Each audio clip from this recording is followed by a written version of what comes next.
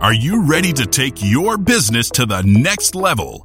Every day, there are countless books and articles that are published offering the key on how to make your business a success. It's easy to feel overwhelmed trying to keep up and run your business. That's why Deb Creer created the Business Power Hour. Keep up on the latest trends, best practices, and techniques for how to make your business a success. Let the Business Power Hour do the heavy work for you.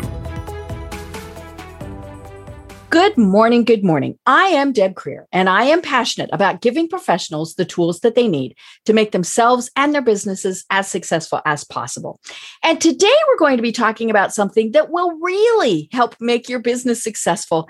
And I'm so excited about it because this is a subject that I think many people don't even know that much about. They get very confused about it. They're not quite sure, does it even pertain to them? So please join me in welcoming Robert Nickell to our program today. Welcome, Robert.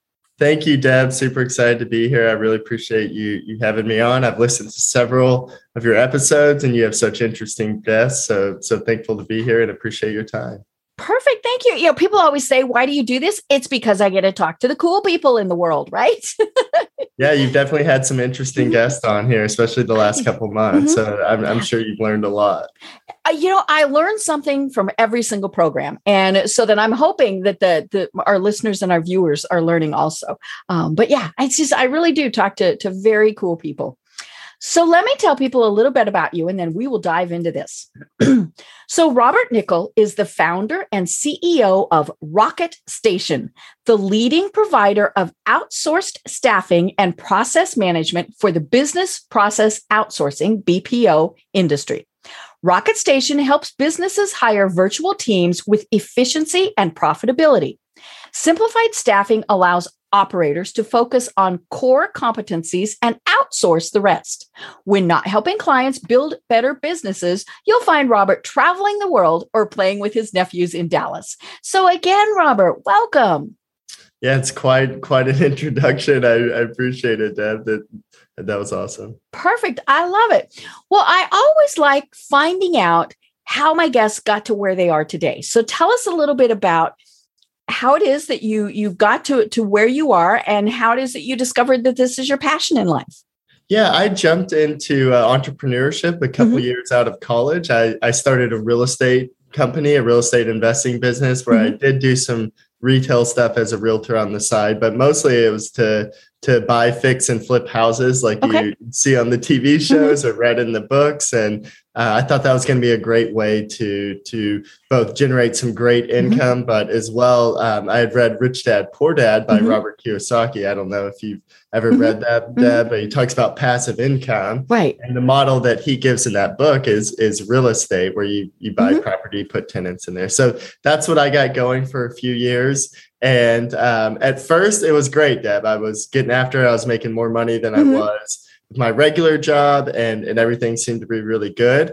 The problem was I'd reached a ceiling. It was just me. I was by myself. I wanted to grow, wanted to be able to scale. And I proceeded to make all the pitfalls or make all the mistakes and jump into all the pitfalls that most people make in trying to hire people. Started with friends and family. That didn't work very well. And then I started hiring off Craigslist and Indeed and the ladders and all the traditional job boards and failed at that as well. And I was one of those guys that walked around talking about hiring good people is hard and trying to find the right people. And it's just so hard to get help. And I was complaining about the workforce essentially. And I had some great mentors in my life. Fortunately, I had some people that I respected really well.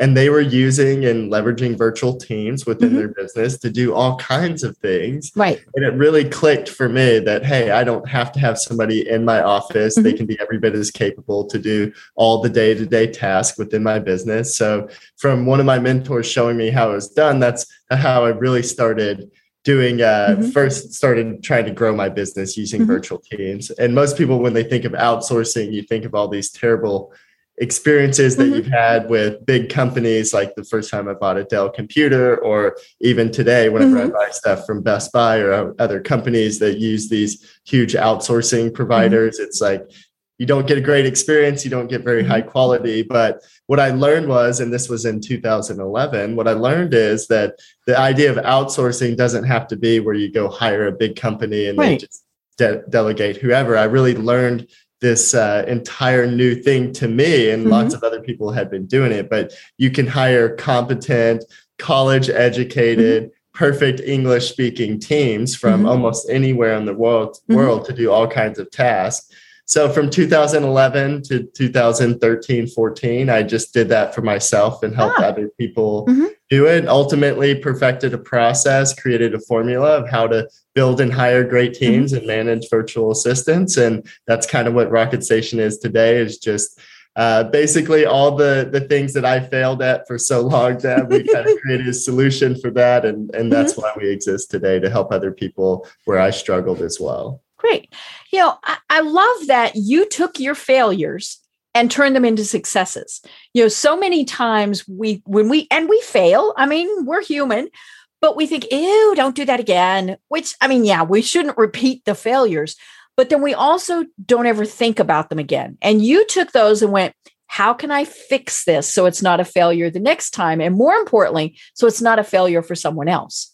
Yeah, failure is, for us, it's just an opportunity to provide solutions and create maybe more efficiency, whatever we need to. Same way with fires, right? If there's fires in the organization, or if I'm needed, my phone's blown up, the hook there, that means that there's opportunity for us to create systems, processes, structure, something. It's definitely an opportunity for us to fix and create a solution there. Right. So we're not trying to screw up. And my mistakes obviously weren't fun, but that really is how I learn. And unfortunately, I learned a lot over the years, but really those lessons we put into the formula today, where we have such great success with placing team members with our client. And really that retention comes from a result of us doing it ourselves, trying to figure it out, practicing what we preach for a really long time, and then just passing that information on to our clients. Right. One of the things that I have found working with small business owners is we tend to think we have to do it all. Otherwise we're a failure. And, and that's so silly, because we're not usually tax attorneys. We're not CPAs. We're not those things. But we're thinking, well, to be successful, I need to learn how to do that. And I tell people, I'm not going to try open heart surgery just by watching something on YouTube. So, we need to outsource these things, because it is, the big thing is, yes, it is an expense, but it is a much better use of our time than to be trying to figure out tax code and, how do I set up a business and, what is marketing? It really is better to outsource those things. Yeah, I mean, I fully understand. So many people come to us, and most people understand outsourcing or virtual assistants or have heard about it in some way, especially since COVID. And the number one question people always have is how does that apply to me? Right. And a lot of people where they are is, they have been out there by themselves having to figure it out, and they're very good at what they do. But there's a lot of moving parts in the business, as you're talking about. You're talking about highest and best use of time. But for most people, Deb, for a while, as you know, it does land on their shoulders. It comes down on them. So I totally understand that. I was there at one point where I thought that if I didn't do it, it wouldn't be done correctly, or it's not going to be done the right way. I totally understand that feeling, but there is just such limited growth and limited opportunity there. Like you mentioned, highest and best use of your time.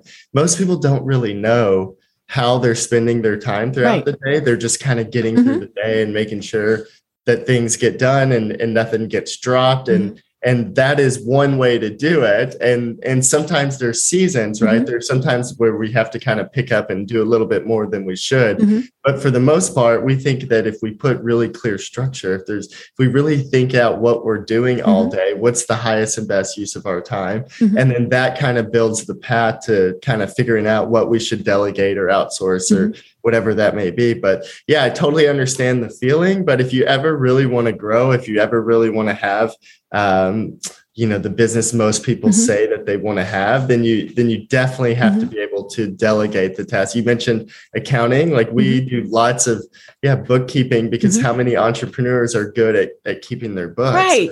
Or like software companies are great at building software and sometimes not that great at product walkthroughs or demos or customer support, right? Or, sales teams. How many people do you know, Deb, that build sales teams and then have them do everything? I mean, you mentioned your producer and your teams to get this podcast going. People are scheduling appointments and doing the follow-up and all the prep work and research and the amount of notes that you sent over before. There's a lot of things happening. So if you have to do every single one of those, it would make this a lot harder, right? But that being able to delegate and outsource several of those tasks, then you get to focus on the highest and best use of your time and the highest priority, which ultimately drives your business much faster than if you were doing it all by yourself. Right.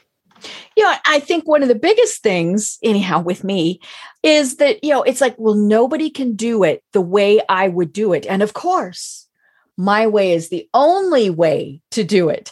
And when that finally got through to me that somebody else could do it in however way works for them, as long as it works, that's the important thing.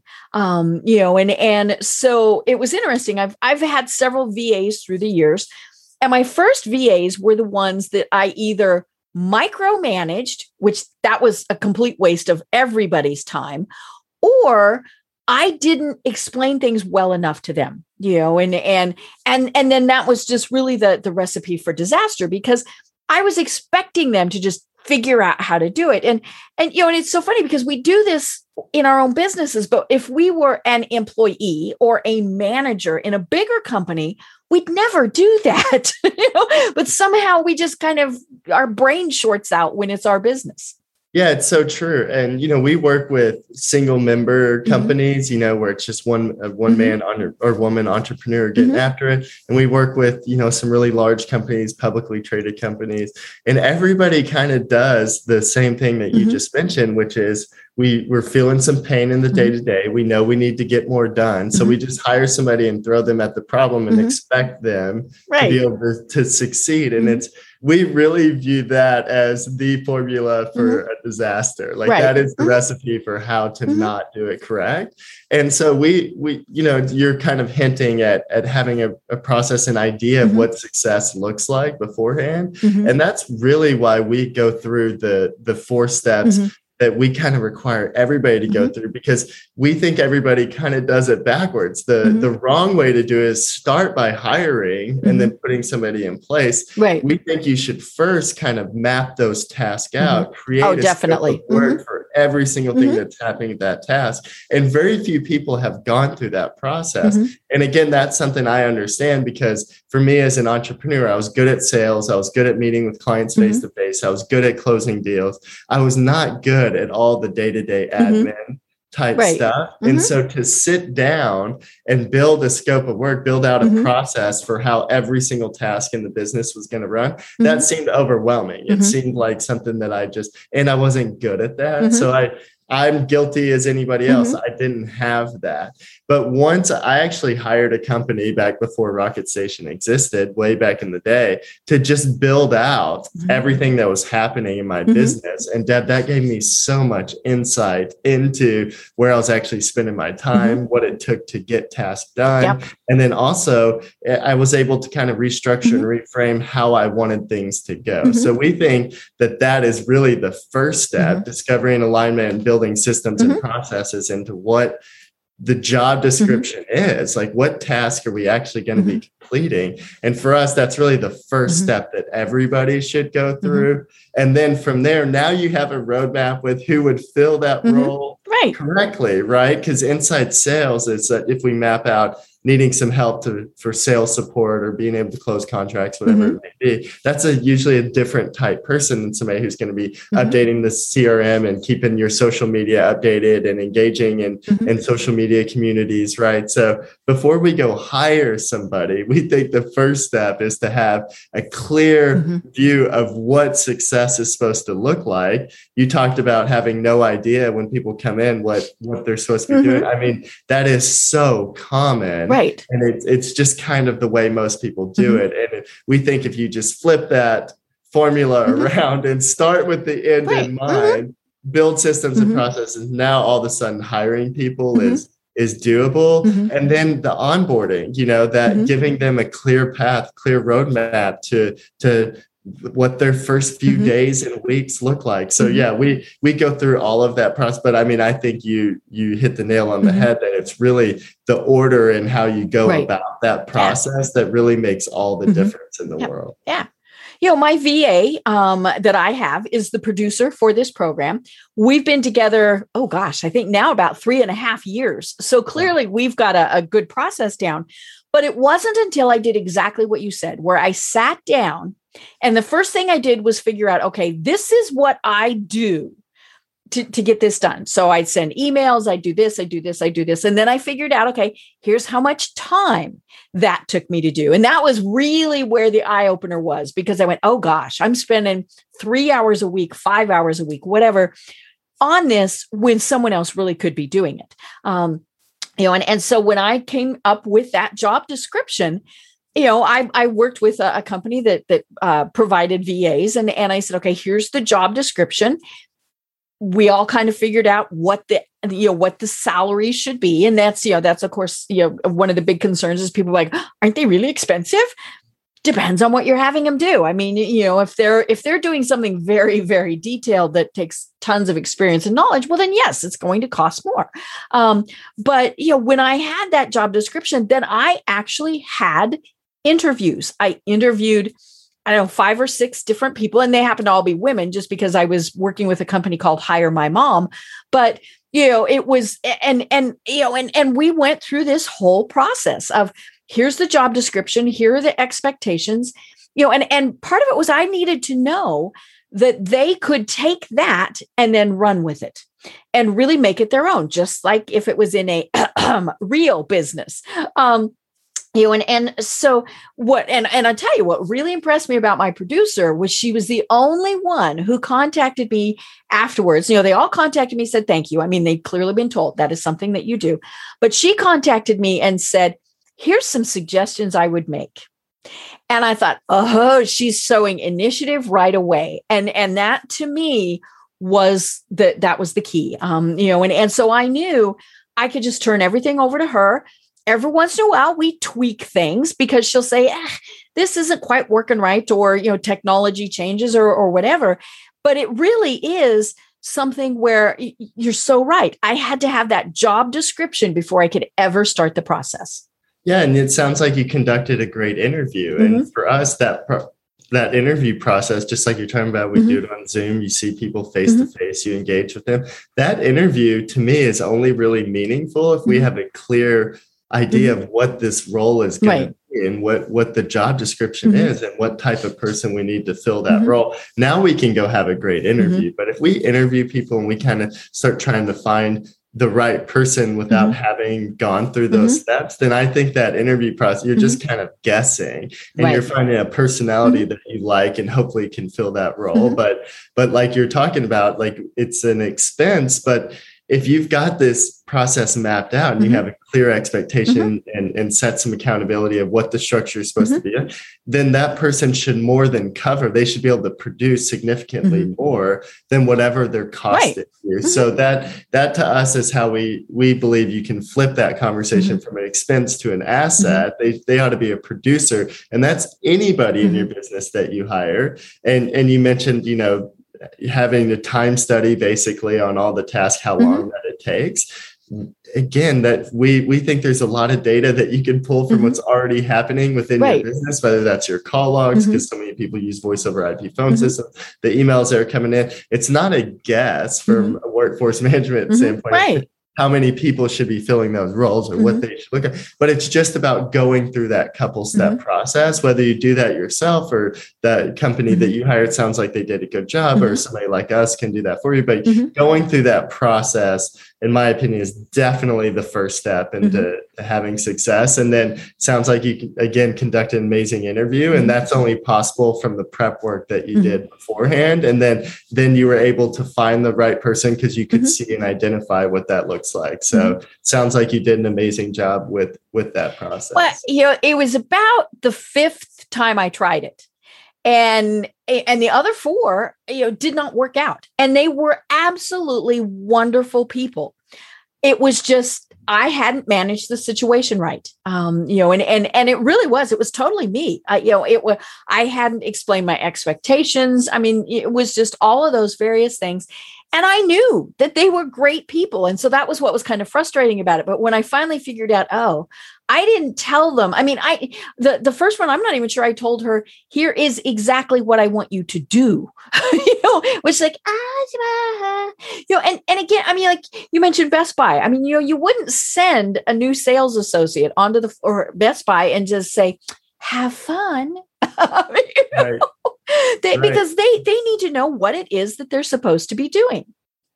Yeah, absolutely. And that, nobody likes to guess, right? And same with team members and employees, whether they're a W-2 or 1099 or service contract, people want to know what success looks like. And I believe, Deb, that very few people out there want to do a bad job. Right. I think most people want to be engaged and do good work and be proud when they leave the office. And, people are moms and dads and brothers and sisters. Like they want the same things that you and I want. They want to be content and happy and fulfilled. And a great way to create that environment, people talk about culture all the time. Culture to me starts with having clear expectations. Right. And you talked about not micromanaging. I think COVID has been an amazing teacher for us in the office in a lot of ways. I don't wish the pandemic upon anyone. No. But there have been some really great things that have come from it. Yeah. And one of those things is how do we manage to outcomes rather than micromanaging the details of all the day-to-day? And that again goes back to going through this process where if you start with systems and processes, you either do that yourself or have somebody do that for you, then you conduct great interviews and you hire the right people. And you have a clear glide path for them to integrate and onboard onto your business because you've mapped all of that out and you have structure. Now your employees and team members, whether they're virtual or local, are going to be able to do a great job and perform really well and do exactly what you need them to do. And people say all the time, well, how do I know what my virtual team is doing? And if we've set this up correctly, then you ought to have all the clarity and transparency in the world of exactly what's happening without you needing sitting there to micromanage what they're doing all day long. So that whole idea of being able to manage the outcomes rather than the micromanaging them all day long, every single day is a huge step forward, I believe, in management. I think a lot of managers and leaders will become better because they've been forced to kind of learn how to go through that process. Yeah. I'm guessing that the micromanagers of the world, about April, maybe May of last year, their little heads just went, because that was, there are now, clearly there were people who had to go back into offices. There are the essential things that you have to do, and things like that. But so many people, if you were that micromanager, you wanted to be able to pop in on somebody. You wanted to be able to check their office, their work real quick. And what are they doing today? And a big part, I think, of somebody being a micromanager is a lack of trust.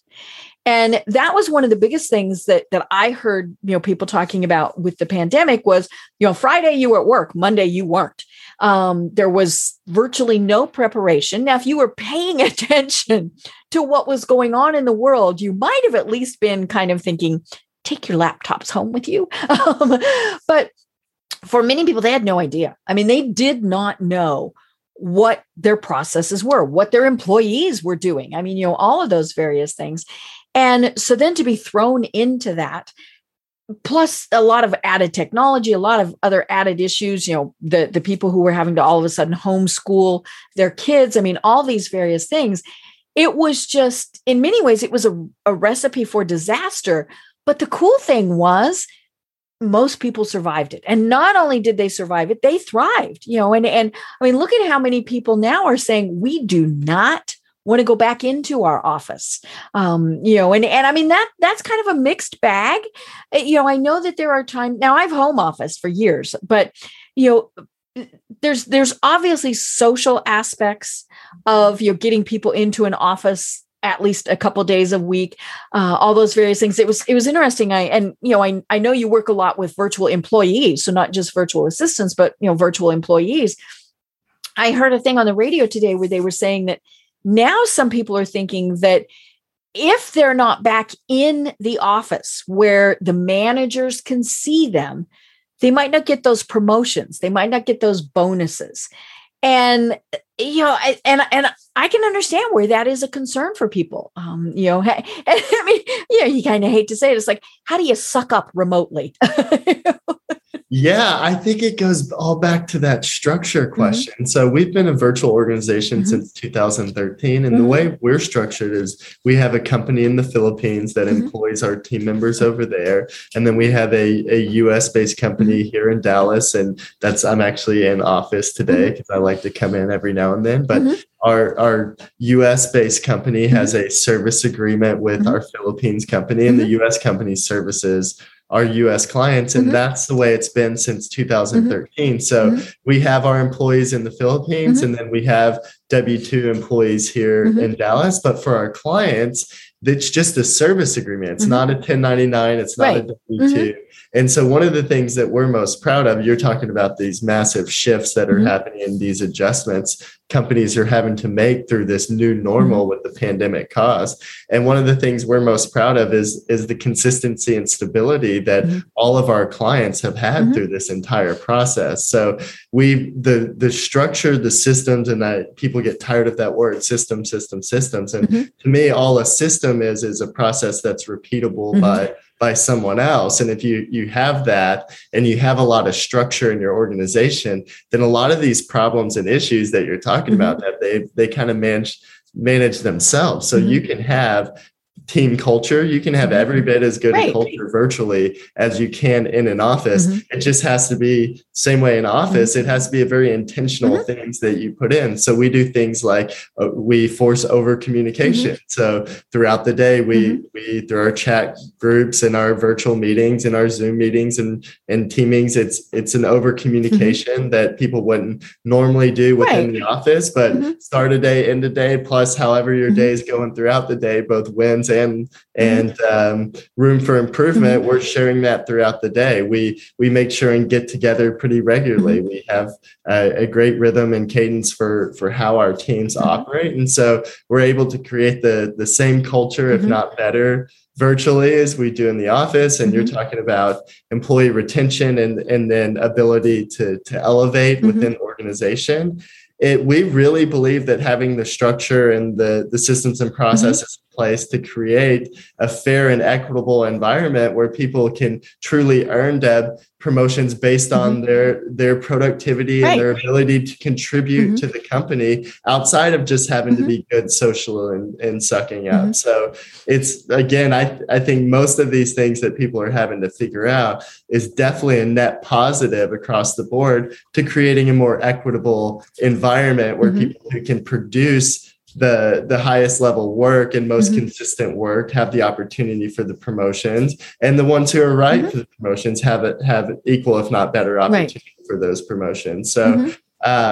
It's the same thing with task management when it comes to team environment and culture. And, mm-hmm. Like I mentioned, we have several W-2s here in our Dallas office and across the country. So it's something we're really focused on, but we believe that putting structure in place, just like with task mm-hmm. management, allows a more equitable environment, which our teams seem mm-hmm. to do really well and thrive in. Right. And I love that you mentioned still being able to do some of the fun things and the team building things. My husband's company has been doing some things like that. And he works for a big financial services company that has, hundreds, if not thousands of employees that are now all home-based. And when they were able to, they got back to doing days of service where, they would gather and do things, from a nonprofit perspective. And so that was good because, some of them, that was the first time they'd seen each other for 6 months or some things like that. But they like things like that. But one of the things that he did now, I got to benefit from. And so I just thought this was pretty cool.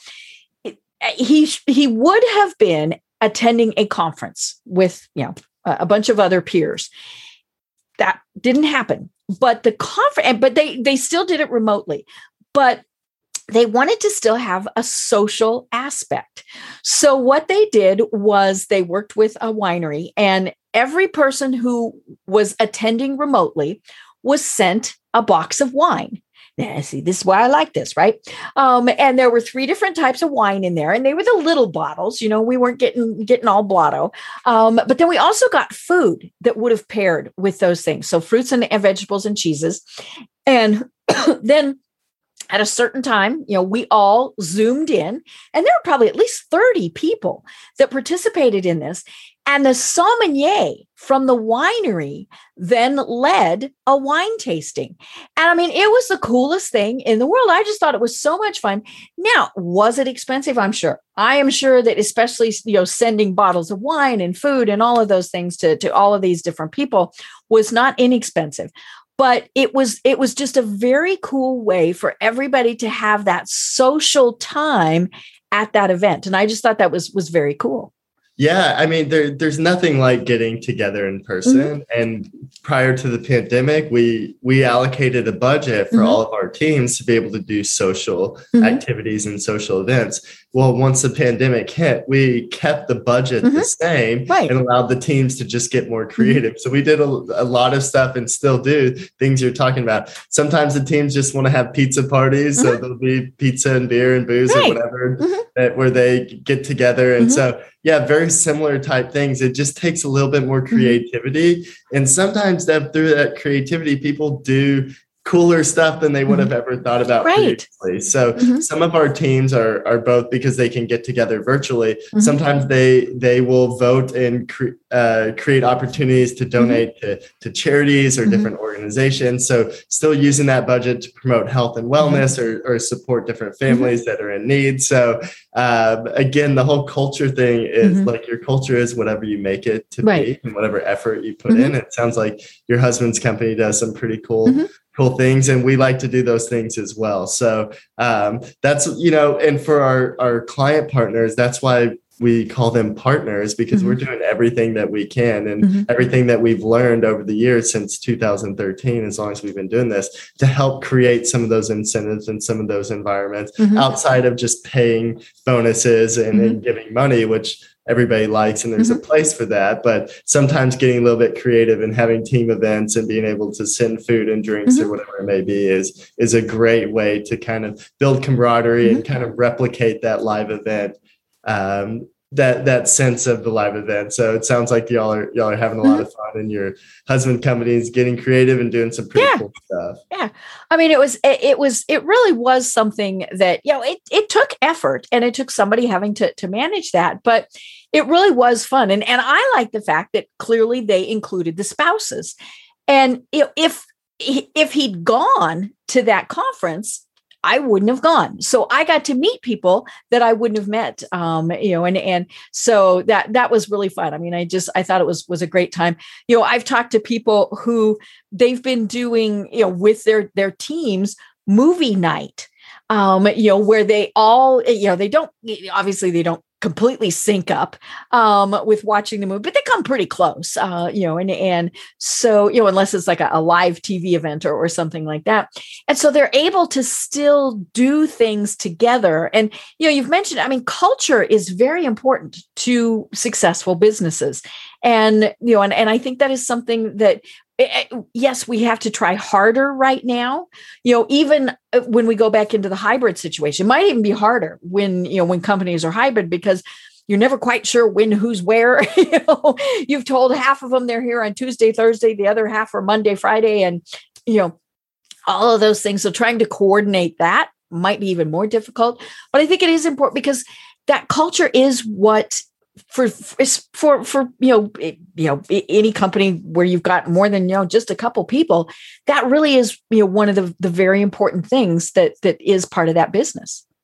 Yeah, and I feel really fortunate to have grown up with I mentioned amazing mentors, and to me, mentors were just people that I respected and thought that they were. To me, I wanted you to be excellent on both sides of your life, both having a great business and also your personal life as well. If you had a successful business, but you're miserable at home, to me, I didn't really see a whole lot a value in that. So the mentors that I had in my life were really good at seeing exactly what you're talking about and understanding this concept of culture. And what I've kind of, I started off being a terrible manager.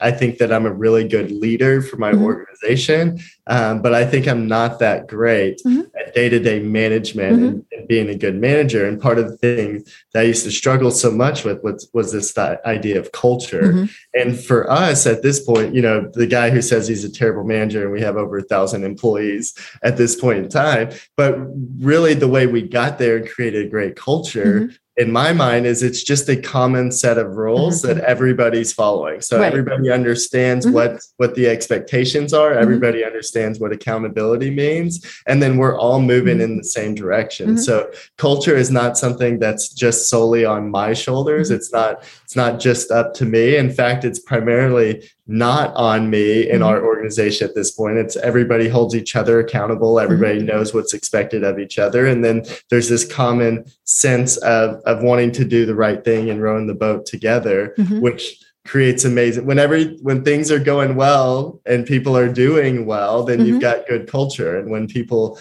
are getting away with things that other people shouldn't, that aren't allowed to get away with, or there's always outliers or outsiders, people being able to break the rules here and there and no way holding them accountable, then all of a sudden the culture starts being stretched and people start complaining, right? So the parties are great and sending people wine and all those things, it's really fun and it's great for camaraderie, but we just view culture as we go back to talking about the systems and processes, putting things in place. When you've got structure in place, and then you can create clear accountability and clear expectations for what you want from your team, and then the company does well, man, it's hard to not have a fun, awesome culture when that's happening. So for us, we think the culture piece is paramount to success, and how you get there is being really, really intentional, but how you even be intentional about it is from the very beginning, but by making sure there's clear outcomes and expectations for everybody. And then all of a sudden, everything else, kind of becomes a whole lot easier to figure out and make happen. And you can have a great culture there. Right. Yeah. And, it is so important to have, as you said, that structure, whether they're virtual assistants, whether they're virtual employees, whether it's, a combination of that, a hybrid, all of those various things. We need to know how we're getting from A to B to C to D. If it's just, hey, you have to get to F, but people, some people will really excel and some people will, completely fall off the rails. And it doesn't matter. The same thing held true when we were in offices. If you didn't tell people, here is what I need you to do by Friday, you really couldn't jump on them if they didn't get it done by Friday. But, and you'd have some people who on Wednesday would say, okay, I'm done. And then other people that on Thursday would say, can I have till Monday? But yeah, just having those policies and things in place, it really is the foundation of a good business. And that comes back to the VAs. When I worked with my producer, Kim, and said, here is what I need you to do on Monday. Here's what I need you to do on Thursday, because those are the days the program goes live. And so not only was it that it was Monday and Thursday, it was by a certain time, because, if I had just said, okay, we've got these programs, who knows what would have happened. But, when we said, okay, programs go live Monday and Thursday at 11 Eastern time, then she knew, okay, send out this email or schedule it. That's the other thing is, technology has evolved to the point where, she's scheduling, social media posts way far out, all those various things, but she knew exactly what we needed when we needed it. Yeah. And you talked about, entrepreneurs feel like they have to do everything themselves, and business owners think that they have to be the ones to take everything on. And that feeling, you can mitigate that fear from letting some of these things go by having a clear plan in place. So whenever there's lots of structure and everything's mapped out the way you're talking about, all of a sudden it's a whole lot easier to let go and delegate some of those tasks because you know exactly what it should look like. And that goes back to, any successful employee, they have, team member of any kind, they have a clear map for what it looks like for them to be able to perform at a really high level. So So a lot of the fears that you talked about that people have about letting things go and having tasks outsourced, whether you outsource it, overseas or somebody locally in your market, or you just hire somebody to perform those tasks. The easiest way to get over the fears is to have a really clear plan in place and map everything out very concisely and very detailed. And all of a sudden, it's a whole lot easier to trust and get rid of some of those tasks. Right. And then it comes back to also empowering them to say, hey, this is great, but what if we did X? And because we're not just dealing with little mindless automatons, these are people who are intelligent. They know what they're doing. We hired them for a reason. And so if my producer came back and said, hey, I think it would be better if we did the program at 2 on Tuesday and 3 on Wednesday, if she had, rational reasons for that, we might switch to it. And I think work hours is the other thing that many companies are having to obviously be much more flexible with. We used to have, they came in at 8, they left at 5, they worked that whole time, and now they're home all day. Well, the kids have to have, time that you're working with them. Now, granted, most kids are going back into classrooms, but they could be home, the drop of a hat. So you've got to be prepared for that. Or, a lot of people did decide that remote was a great way for them to learn. But that might mean that your employees who used to do 8 to 5 are now working in the evenings, and you just have to be able to deal with that. And I think companies, for the most part, very successfully did. Yeah. And that's, I think that'll be one of those things that's company by company basis, right? It'll be up to the individual companies to kind of determine what that looks like. I think there's definitely some roles and some people that you can give autonomy to throughout the time. For us, for the most part, we've stayed pretty regimented with our hours. We think if you're for Rocket Station and our virtual assistants and our team members, just because you get to work from home or you're not in the office, you still, for us, you're still going to function and feel just like the normal traditional employee, where we're working traditional hours through the day, because we feel like that's the best way to get consistency and have predictive output and be able and when you're working with others, they need to know what time you're going to be available. Yeah, exactly. So for us, I mean, we think that, there's definitely examples of roles and people who can work better at night to, coders and programmers. There's lots of people that do better when they have their own schedule, and especially if they're a production type employee. But, a lot of roles that we're filling, you can't just do it whenever, customer support, the emails come through or somebody sends a text message or the phone calls are coming in. We want to answer all those live in real time and take care of people. And, we do a lot of inside sales work and working for sales teams. Like, they need their stuff done and they need to be done predictably and at a really high level. So most of the roles that we're filling, and same with our team members and employees that we have directly, and then our virtual assistants, it's kind of the same. I mean, your schedule wasn't really disrupted. The expectations of you were pretty much exactly the same. When you're at your home office, we expect you to treat that home office the same way that you do your regular office. There's no eating at your desk, and do that on specific breaks, and the way you take care of your desk and have a dedicated workstation. So we definitely understand, and I understand that there's a lot of companies who are allowing employees to have some of those more nuance, more flexibility with their work schedule. But for us and our teams, for the most part, even though we're working from home, we're still sticking to our 8 to 5 or 9 to 6 schedule for the most part. Right. Well, and that's one of the things that they tell, when people are saying, hey, I'm going to start my own business and work from home, they say, then you need to treat it like a business. You keep that schedule, you start every day by 8, whatever, you dress like you're going in to work. Now, maybe not quite so much. I mean, it obviously depends on what you're doing.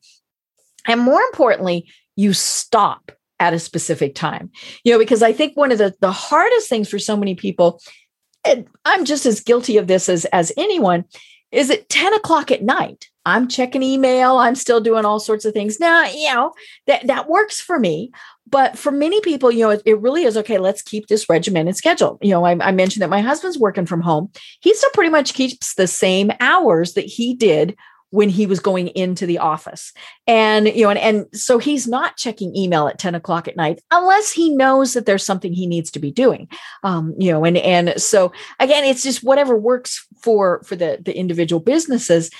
And I think that the cool thing is we've seen people who've gone, oh, okay, this is how we need to, what we need to do. I can only imagine, companies that had, 100% of their employees on their floors in their building, and then overnight they weren't there. Huge adjustment for a lot of companies. Mm-hmm. And I think you've hit on a bunch of the shifts, the mindset shifts that had to happen. Mm-hmm. And the first one was really, I think, and you'll probably agree, that people can be absolutely as productive, not in a traditional office. Or more productive. I think that's been one of the things we've seen is people have been even more productive. Yeah, they more productive. Mm-hmm. They can have a higher quality of life because they actually get to spend more time with their friends and family. Right. They're not in traffic. I mean, all those things. Exactly. Mm-hmm. And then a lot of these structures that you've talked about, having to have more transparency and more alignment across the organization, has been hugely beneficial for tons of companies. And then having to create more standards and procedures, and then even correctly set expectations, because those of us who have had any kind of traditional W-2 job, most of my onboarding and HR experience just came from like the rules, right? It's very little about expectations in the office. Right. So companies were forced, you talked about, setting the expectation work.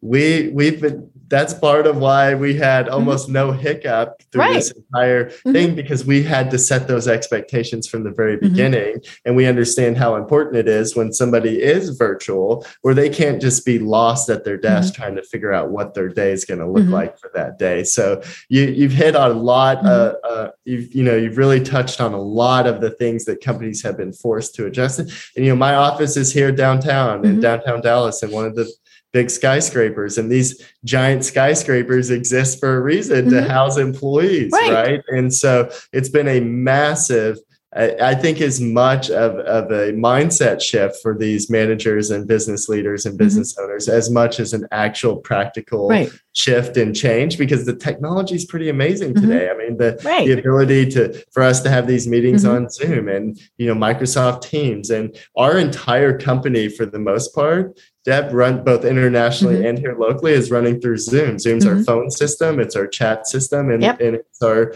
video meeting system. It's all integrated into one.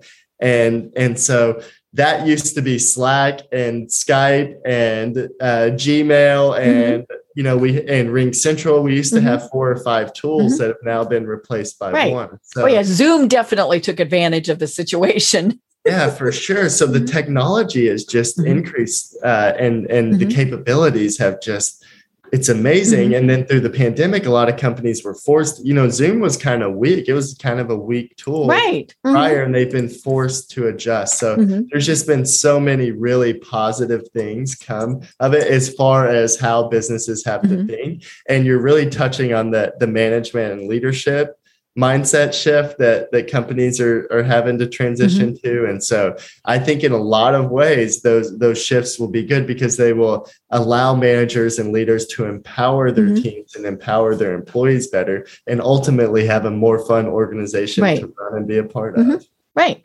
Yeah. I was talking to one person who said, I don't trust that my employees are going to get the work done, that they're not just going to screw around, yada, yada, yada. And I looked at him and I said, so, you trusted them to not do that in the office? And then they basically had to admit, they were kind of those screw around people anyway. And I said, well, then maybe you don't need them. And I think that was probably one of the things that came out of this, was people went, okay, this person wasn't pulling their weight. We're going to give them a little bit longer chance, but if they're not pulling their weight, they're not pulling their weight, and it doesn't matter where they are. Yeah. And the way to really identify that is again, I know I sound like a broken record here, but the more structure that's in place, the more processes that you build. That's why our team meetings, as a company, are very efficient, because you report your numbers, and the numbers tell the story. Right. you don't have people standing up and monologuing and talking a whole lot in team meetings, because we don't need this story. When we report the numbers, we know exactly what's going on because we're totally aligned and there's a lot of transparency in the organization. So the whole idea of like, what the heck are my teams and employees doing all day?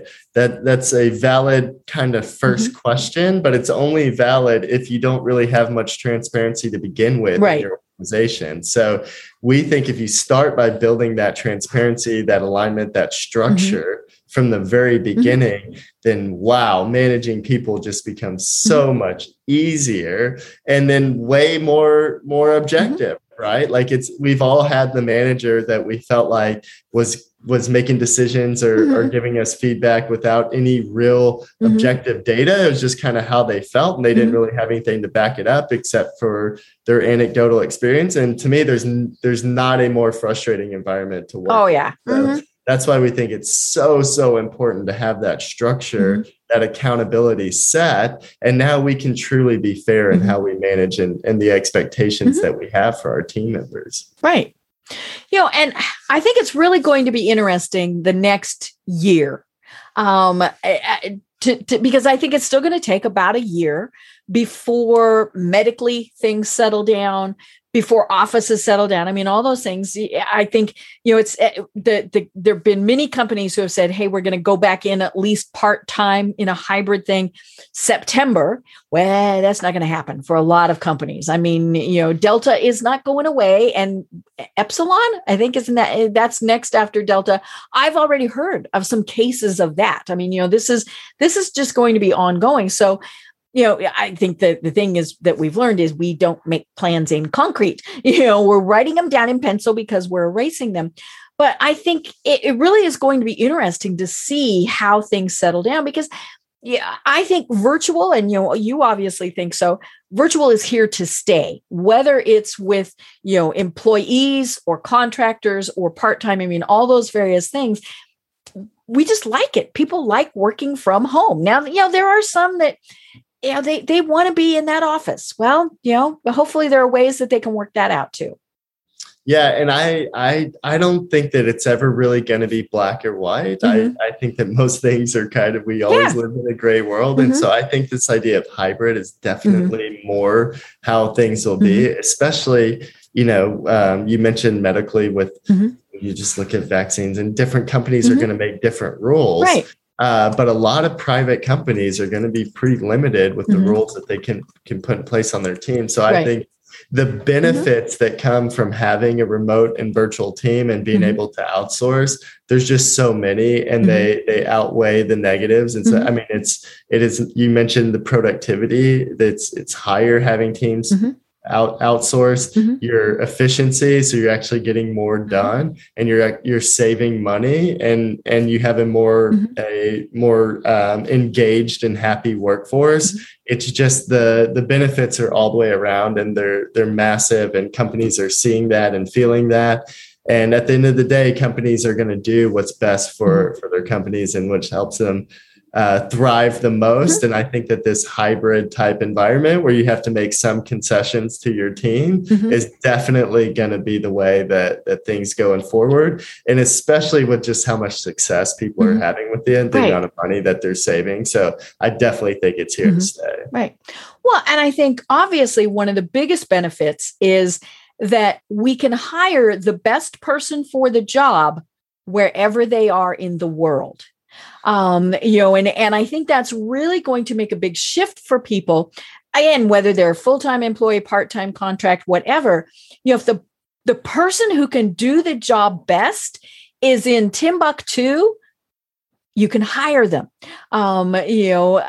If you're not having, and obviously all this is going to shake down, it's going to change all these things. I mean, there's still going to be times where companies may say, we need everybody in the office at X point in time for whatever reason.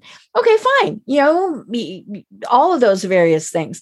But yeah, I mean, if your employee is going to be happiest with his toes in the sand at the beach, okay, then, if they're able to get the work done, I think many people are going to say this is what's going to work for us. But I think the flexibility of now being able to truly hire the best people, no matter where they are. I think that's really going to be the game changer. Totally agree. Companies are going to do what's in their best interest and what helps them out the most. And just because somebody's sitting in a different part of the world does not mean that they're going to produce any less as far as somebody sitting locally. And the other thing with that is a lot of countries, the GDP is just not as developed as it is here in the United States. And the result of that is you get every bit as good of work as you do from a local employee, but at a significantly lower cost. And so that alone is going to continue to drive the trend, because to get, even for our teams, we have companies do productivity tests all the time where they compare our teams 1-to-1 with the local teams, and we consistently outperform. And then when you drive the savings cost, it's just a proposition that companies aren't going to be able to turn down, because companies at the end of the day are going to do what's best for the company. So the trend is here, and I think it's going to be in the best interest of everyone. I think everybody, both employees and the companies, are going to be better off because of it. Right. Well, oh my gosh, Robert, we are almost at the top of the hour. We could continue this, this is why I set a timer, right? But one thing that I definitely want to do is check back in with you in maybe 6 months or so to see how things are going, because it's going to take a while for things to shift and things to settle. But between now and then, how do people find you and connect with you? And what are the services that you provide? Yeah, first, thank you for having me on. This was great. It's been a great discussion. Great guest. Yeah, and I would love to check back in a few months, whenever that is, and see how things are going, because it's a very interesting time where things are moving really, really fast right now. So that would be great. And anybody who's interested in a more efficient team, or outsourcing or delegating, or heard of virtual assistants and just wants to learn a little bit more, we have a website, rocketstation.com, that's got some good information there. We're lucky to have a few of the different sharks from Shark Tank endorsing us, and can see those interviews and some of those things there on the website. But there's a schedule time now button, and anybody who's really interested in how this could apply to their business, we're happy to spend 20-30 minutes with you just discussing your business and creating a customized solution, whether you hire our teams or not. So if that's something you're interested in, hit that schedule time now button. We'd love to spend a few minutes with you. And again, no obligation to use our services. And you asked me what those services are, and I guess I should tell. We really only do two things. The first is we build systems and processes for any task that happens in your business. So we talked a lot about structure and systems and processes. That's the first thing that we do. And then the second thing is we're just dedicated virtual assistant team. So our teams work part-time or full-time for our clients. It's a dedicated person, functions just like an employee, but it's just a service agreement. So no HR liability whatsoever. So if you're interested in virtual assistants, go to rocketstation.com. And Deb, I really appreciate you having me on today. Great. Well, it has been a great discussion. And one of the things that we didn't talk about was, a VA is what you need them to do, and be. If you need somebody to help you with once a month invoicing, then you have somebody who helps on one day of the month with invoicing. That's the cool thing about this. Or maybe it is that you need somebody 6 hours a day, 5 days a week. It's the cool thing about VAs is you get what you need. And so that's the important part of this is, so maybe you were thinking, oh gosh, it's just, I just need somebody to do my bookkeeping, but it's just once a month, and that's a perfect time use for a VA. Oh, absolutely. And we're happy to discuss all of those things with you. Everybody's business is a little bit different. We do a little bit different things. And so that's why it always just starts with a discovery call with us for us to really learn and understand your business. We've done it over 2,200 times. So pretty good at that process. But anybody who has any questions about specifics, we're happy to spend time with you. Perfect. I love it. I love it. Well, this is obviously going to be an ongoing discussion, and I look forward to the next time we chat. But until then, do you have any final thoughts or advice for everyone? I don't know. Advice would just be to explore opportunities. You talk about highest and best use of time. If you're really looking to grow or make more money or be more efficient, how you spend your time is the most important thing. So whether you're by yourself or you have a big team, each and every person needs to be utilized to their best of their ability. And so if you start there, then I think everything else kind of takes care of itself. Perfect. I love it. Well, I am Deb Creer. I've been having an absolutely delightful and informative discussion with Robert Nickell, who is the founder of Rocket Station. And until next time, everyone have a great day. Tune in for our next program for even more trends, best practices, and techniques for how to make your business a success. The Business Power Hour, hosted by Deb Creer, is proud to be part of the C-Suite Network. This podcast is a part of the C-Suite Radio Network. For more top business podcasts, visit c-suiteradio.com.